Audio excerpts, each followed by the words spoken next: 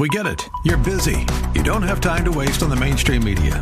That's why Salem News Channel is here. We have hosts worth watching, actually discussing the topics that matter. Andrew Wilkow, Dinesh D'Souza, Brandon Tatum, and more. Open debate and free speech you won't find anywhere else. We're not like the other guys. We're Salem News Channel. Watch anytime on any screen for free 24/7 at snc.tv and on Local Now, Channel 525.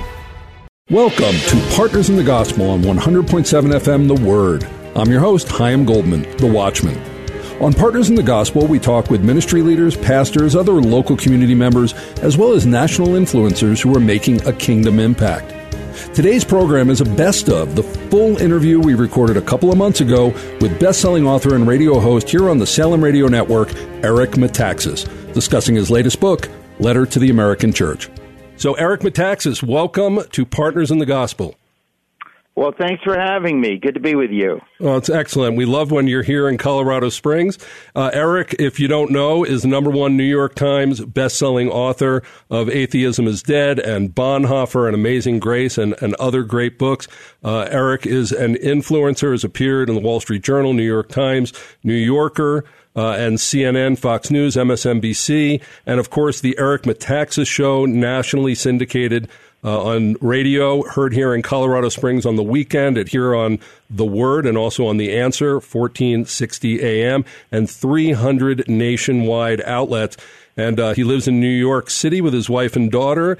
Today, so excited. This is really, I'm saying this, my favorite book right now. Such an important book. Eric's latest, Letter to the American Church, which reveals the haunting similarities between today's American church and the German church of the 1930s. And you can tell Chaim Goldman, I'm a believer, but I'm a Messianic Jew. And we Jews are very, very sensitive when things get like they were in Nazi Germany. And this is a bell I've been ringing for a long time. I was so pleased to read this book, Eric, that you put this out as a call to the American church to wake up. So I'm telling everyone to get this book. And Eric, thank you for being on the show today. Oh, listen, thank you. And honestly, I've never, ever written a book like this. First of all, it's my shortest book. But I guess, this is when you see God's hand in your life. Because when I wrote the Bonhoeffer book, came out in 2010, I never dreamt that the Lord would use that book and my Wilberforce book, which I wrote before that, to prepare me for such a time as this, to see exactly what is happening in America right now and to diagnose it and to say this is what God wants us to hear now. And, the basic parallel, you've read the book so you know, but when I wrote the Bonhoeffer book, I said, I could smell this happening in our country. I don't know when it's going to happen, but I can feel us drifting in this direction. Well, come 2016, 2020, we are there. And I know, I don't say this like, I have some opinion, I have some ideas. I know that God wants to wake up the church in America, and that what happened in Germany, the nightmare of the Holocaust and everything else, if you know anything, if you've read my Bonhoeffer book, if you know the history, that nightmare was brought about specifically because of the silence of the German church. There's no question about that. The German church was a very powerful, powerful cultural institution, the only one that could have stood against the Nazis. So when they believed the lie, these theological lies, that, it's not our job to speak against this, we're going to be apolitical, we don't want to take a stand, they believed that lie just long enough so that the Nazis could take power and could effectively crush the church and silence the church. That is precisely what is happening in the United States right now. And there are many pastors and Christian leaders that are believing the same lies that the German pastors and Christian leaders believed in the 30s. They said, no, we have theological reasons to be quiet. Romans 13, we don't get into that stuff. Right, we're hearing those same things today. Yeah. Well, that thinking is a lie from the pit of hell. That's not what Romans 13 says, and that's also not, Romans 13 is not all of Scripture. All of Scripture commands us to be the conscience of the state. The church is supposed to speak when we see corruption, when we see evil, when we see lives being destroyed, when we see slavery, when we see the unborn being killed, when we see transgender madness, when we see political corruption, the Lord calls us to speak fearlessly against all these things. And the book we're talking about, Letter to the American Church, has resonated dramatically. I had no clue when I was writing it that it would resonate. It's like one of the best sellers in the Christian world right now, because somehow it struck a nerve and people are thinking, yes, this is what I wish my pastor was saying. And so I'm telling people, listen, either give a copy to your pastor and ask him, does he get it, or find another church, because we are in the 11th hour. We are where the German church was in 34, 35. If you do not speak up after a certain point, you have no voice. It becomes too late, yeah. That's exactly right. And that's what happened. And I really believe that the Lord called me to write this book. In fact, I don't say that. I know the Lord called me to write this book because I've never had a feeling like I felt with this book. All the books I've written, I know the Lord was with me. But there was, when I got these ideas, I said I had this burning feeling like the Lord desires me to write this right now. I have to get this out now. And I was going to publish it myself. Long story short, I published it with Salem, which is my publisher. But it's the shortest book I've ever written. And even though it's called Letter to the American Church, I was going to call it Faith Without Works is Dead, because that's at the heart of the misconception in the American church, just as it was at the heart of the misconception in the German church in the 30s. They said, it's all about faith. It's all about what I believe. It's my theology. I believe this and this and this. And it's very private, right? It's kind of like, well, I'm saved because I believe this stuff. That's not why the Lord saves you, to bring you to heaven. He leaves you here to now live out your faith here, and make an impact. Yeah. And we got the wrong memo, and we believed what the German church believed.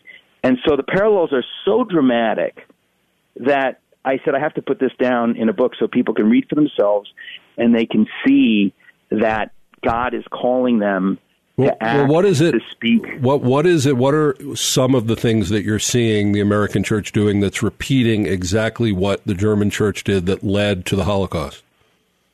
Well, there's a chapter in the book, Letter to the American Church, called The Idol of Evangelism. In other words, the idea that the only thing that we're supposed to do is worry about saving souls.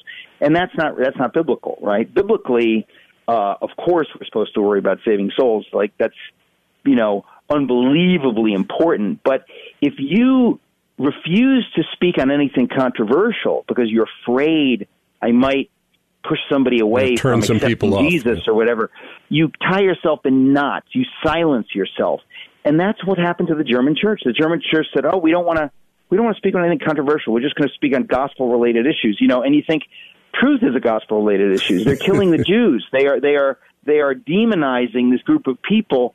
And if you don't see that as what God would call you to denounce publicly and to stand against, and to use your political power to fight against it. And the church had tremendous power, and they said, no, we're going to step to the side. We're going to take a safe religious kind of path. We're not going to take sides on this, And I think that is what opened the door. I mean, there's no question. When you think of the evil of what happened in Germany, anybody who read my Bonhoeffer book knows that was because the church failed to act and speak. And Bonhoeffer tried to wake them up before it was too late. And they weren't interested. They were either cowardly or fearful or this is where just people get like bad theology, where they have this kind of fussy religious view that says, no, I'm only supposed to care about the theological. And you think, wait a minute, the whole point of the theological is to affect everything else. If you understand who God is and what he's done, and it's supposed to affect your whole life. Mm-hmm. So when people say, just stay in that theological lane, that's the voice of the devil. He would be very happy for you to just stay in your little theological lane. Don't take your faith out into the marketplace. Don't take your faith out into the culture and into schools and into it. Our faith is supposed to be brought out because it affects everything. I mean, the slave trade, it was a Christian politician, William Wilberforce, about whom I wrote in my book Amazing Grace. He took his faith into politics, and into the English culture. And he said, because of my faith in the God of this Bible, I stand against the slave trade, against this abomination. And there were many at the time who said to him, don't mix faith and politics. They have nothing to do with each other. And he said, you've got to be kidding me. The truth of God affects everything. And if you love your neighbor, you're going to speak the truth for their sake, for the sake of the African slaves, for the sake of the Jews, for the sake of the unborn, for the sake of families being torn apart by the transgender madness, and on and on and on and on. So God calls us to the center of this conversation, and many people, they don't want to hear it, or they say not yet. And the reason I wrote Letter to the American Church is because that is exactly the excuse given by German Christian leaders at that time. We saw what happened. It is a nightmare beyond anything most of us even want to think about, but that was because of the silence of the church at that time. So, Eric, there's so much I want to talk to you about. We have about a minute left in the segment. I want to ask you to come back into a second segment that will run in another show.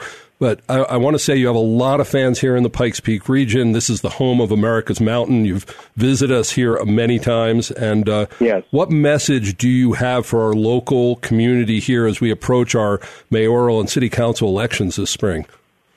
Well, I would say if the church would really be the church and get active, you'll change the world. You know, we always talk about wanting to change the world and to make it reflect biblical values. Christians have to act. They have to be willing to fight for what is right and true.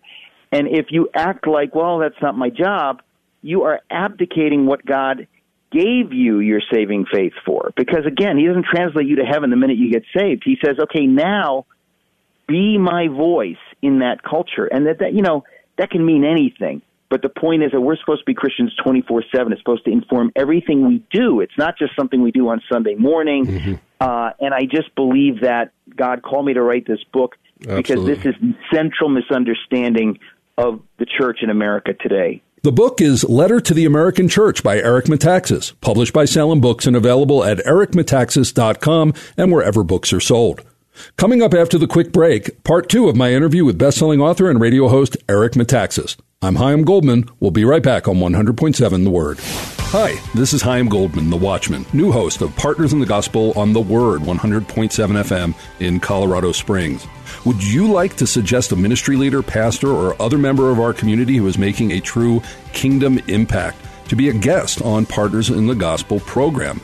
Maybe even suggest yourself. Well, we'd love to hear from you. Please call me, Chaim Goldman, at Salem Media Group at 719-388-0386. That's 719-388-0386. Welcome back to Partners in the Gospel. I'm Chaim Goldman, the Watchman. On this segment, we have part 2 of our interview with author and radio host Eric Metaxas talking about his latest best-selling book, Letter to the American Church. Eric, welcome back to Partners in the Gospel.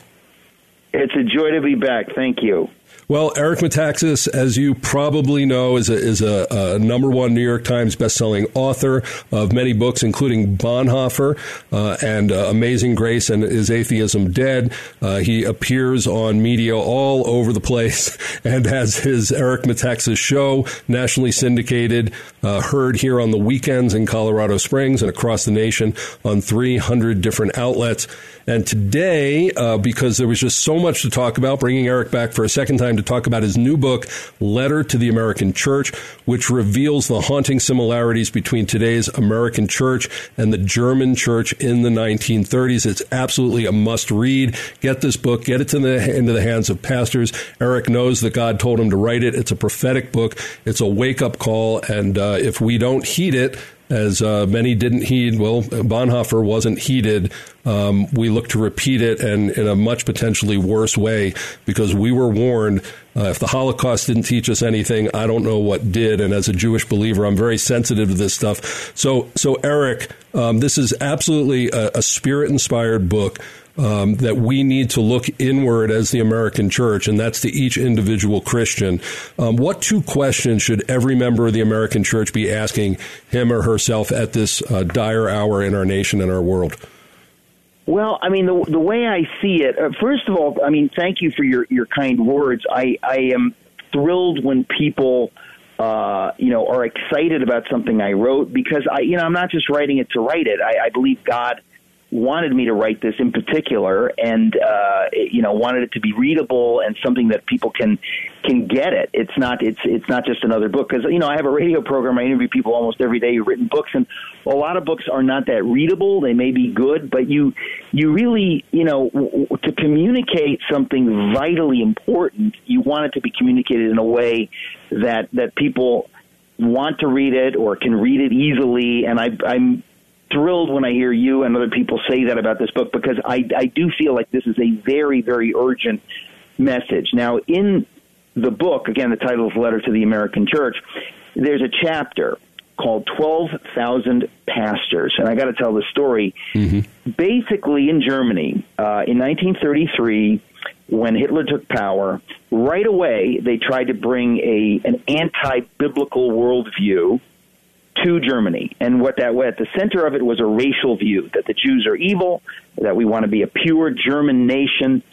So what happened, of course, is they also wanted to take over the church. The German state, and this is one of the parallels we have today, is that you have this powerful governmental authority trying to take over everything, including the Church of Jesus Christ in Germany. And so they wanted to impose their views, just like now you're seeing, the state and the culture trying to impose an unbiblical view of sexuality, whatever it is, into churches and on and on and on and on. That's what happens, and the church has to fight back. So in 1933, Hitler takes power, and the first thing they do is they start basically demonizing the Jews and saying the Jews can't be involved in this part of culture and this part of culture, this part of culture. And then they said, nor in the German church. We're going to have a pure German Reichskirche. We're going to have a German church. And if you have Jewish blood, which tons of German Christians did, they had converted, 100 years before, 50 years before. The Nazis are saying, no, we see things along racial lines. So this is when Bonhoeffer and others said, wait a second. Mm-hmm. Jesus was a Jew. All of the early Christians were Jews. This idea is preposterous. It's totally unbiblical. There's neither Jew nor Greek. If you have faith in Christ, you're part of the church. This can't stand. So they drafted this thing called the Barmen Declaration. Obviously, I write about this in the book Letter to the American Church, so it's clear. But there were about 18,000 Lutheran pastors in Germany at this time. And maybe 6,000 bravely signed the Barmen Declaration. Only 6,000 who said, we are going to stand. We're not going to let the church be taken over by the state. We worship Jesus. We're not going to let these unbiblical ideas come into the church. So about 6,000 of the 18,000 signed it. But the pressure put on Christians and Germans in the 2 years from 33 to 35 was so strong, very similar to what we're seeing today, the cancel culture. You'll lose your job, you'll get in trouble, By 1935, 2 years later, only 3,000 of the 18,000 Germans stood strongly with this Barmen Declaration, were willing to stand against the Nazis, 3,000. But the reason I say this is because on the other end of the spectrum, there were about 3,000 who were very strong pro-Hitler people in the church who were completely opposed to the Barmen Declaration. So they were really, it's kind of like the woke maniacs that have taken over a few churches. Like there's some certain churches that are 100% woke and crazy and whatever. Okay, but that would protest a Super Bowl ad that featured Jesus, right? Well, yeah, that crazy. Among other things, among other things, right? So you have 3,000 standing strongly for Jesus, bravely, and on the other end of the spectrum, you have 3,000 standing dramatically with the state and happy to give the church over to whatever the zeitgeist, whatever's going on in the culture, all this wicked stuff. But the key, and the reason I titled the chapter 12,000 Pastors, is that you got 3,000 on one end that are heroes, 3,000 on the other end that are opposed. But in the middle, there were 12,000 pastors, Lutheran pastors, who refused to take a stand. They refused to, quote-unquote, get political. They said, we're just going to stand in the middle, and we are going to avoid controversy. We're going to avoid politics. Sounds like lukewarmness. We're just called to preach the gospel. Well, I'll tell you, think about it. They believed the lie, which is the reason I wrote the book is because this lie is dramatically present in the American evangelical church today. And what's the lie? We're not supposed to be divisive. We're not supposed to comment on anything. Though all those things, all those other things are not gospel-related issues, we're just going to stick to this theological stuff. And they refused to take a stand against any number of the wickednesses that were being pushed by the Nazis, because they said, you know what, we don't want to get in trouble. We don't want our churches to get canceled, to get closed. We don't want to, lose this or lose that. We don't want to divide our congregations. They said nothing. They were silent in the face of evil, and they gave theological reasons. Now, the theological reasons were 100% wrong and unbiblical, mm-hmm. but they believed they had cover. They said, this is a religious thing. It's like when somebody says, Jesus would get the vaccine, or when people are going to give you these kind of cliches just to shut you up. And that's what the German church was doing. They said, it's our job to be nice, to be Christian, not to get involved in this political battle. And so the reason I titled the chapter in the book's Letter to the American Church, but the chapter is called 12,000 Pastors, because they were the ones, by trying to stand safely in the middle, who allowed evil to triumph. If more of them had stood with the 3,000 heroes, what happened in Germany never would have happened. And that's what's so dramatic, is that I know from writing the Bonhoeffer book that is true. In other words, this is not like, oh, well, they never could have succeeded. If the German church had stood as Bonhoeffer was exhorting them to stand, they absolutely could have succeeded, because the German church had great cultural power. Mm-hmm. But there were only 3,000 of them really willing to suffer, to take it. And so what happened, of course, we know the story. And I titled the chapter 12,000 Pastors, because that's where we are in the church today. We have in the middle the majority of Christian leaders thinking God's going to give them a pass. They can just stand to the side here, not be too political. That is the voice of the devil, because that's exactly what the German leaders bought as an idea. And by the time they understood what their silence had allowed, it was too late. And that's precisely where we are. It's why I have an urgency about this book, to get this message out. Well, let's end this on a very positive but humble note. There's something that people refer to as American exceptionalism, and people protest that and don't think that it's proper. You have a great perspective on it, that it is both true, but we need to have a Christian perspective on it. So how can people be sure that the United States has been given a special calling by God, as opposed to simply acquiring it through force? And what is the proper Christian view toward this really burden, this calling, this amazing work that God's calling us to do here in America?